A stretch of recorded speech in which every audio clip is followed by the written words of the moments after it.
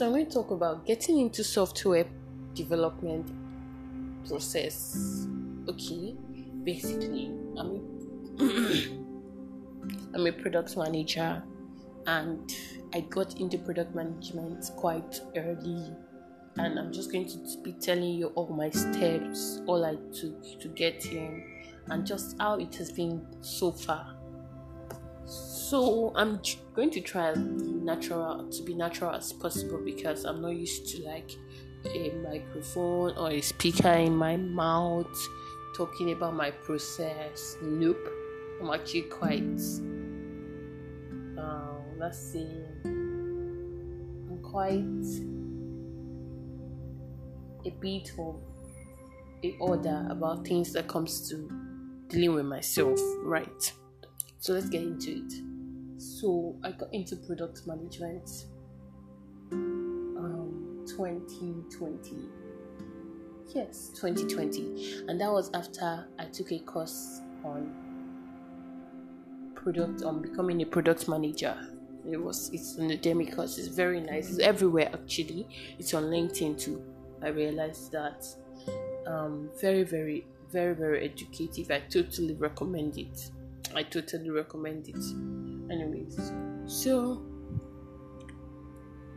I feel like the first stage to having to be a product manager is actually understanding that you need to understand what it takes to be a product manager.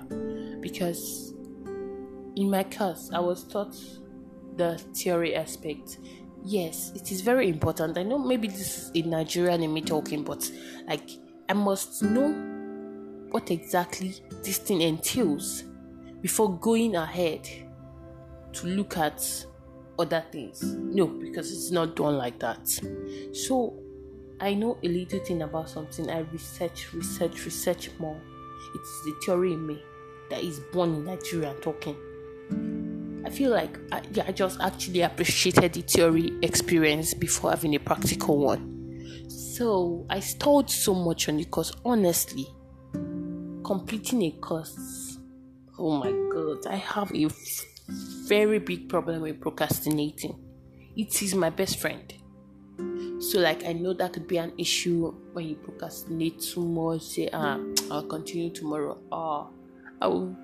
If I tell you the time I used to finish that course, I'm just going to keep it to myself, because that would be very embarrassing.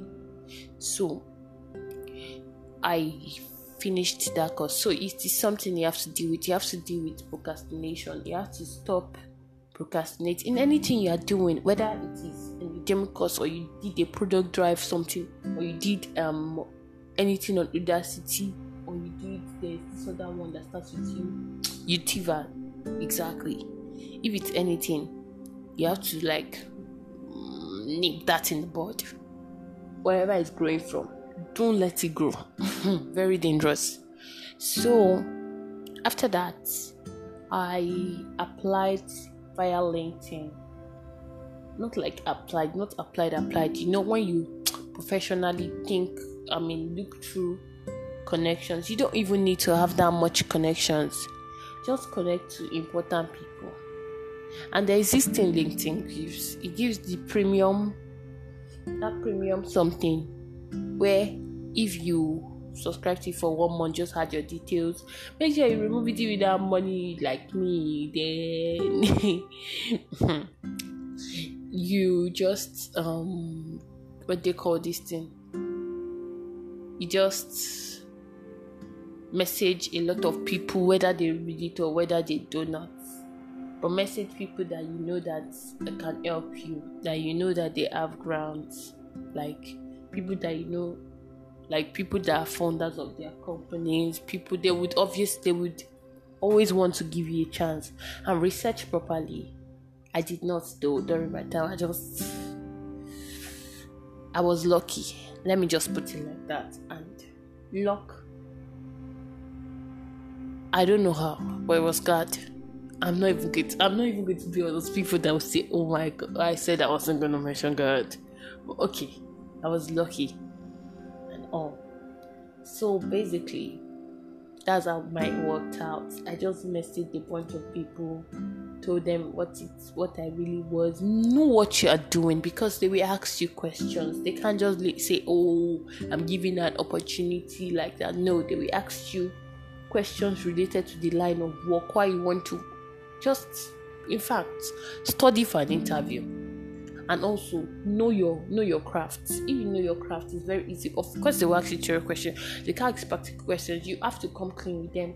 I do not have any experience, so it would not be like when they now ask you to do something after saying you have experience. Please, where is your experience? Do not lie. Do not lie to employer. I feel like that is the number one rule. Do not lie, because if you lie, there is nothing.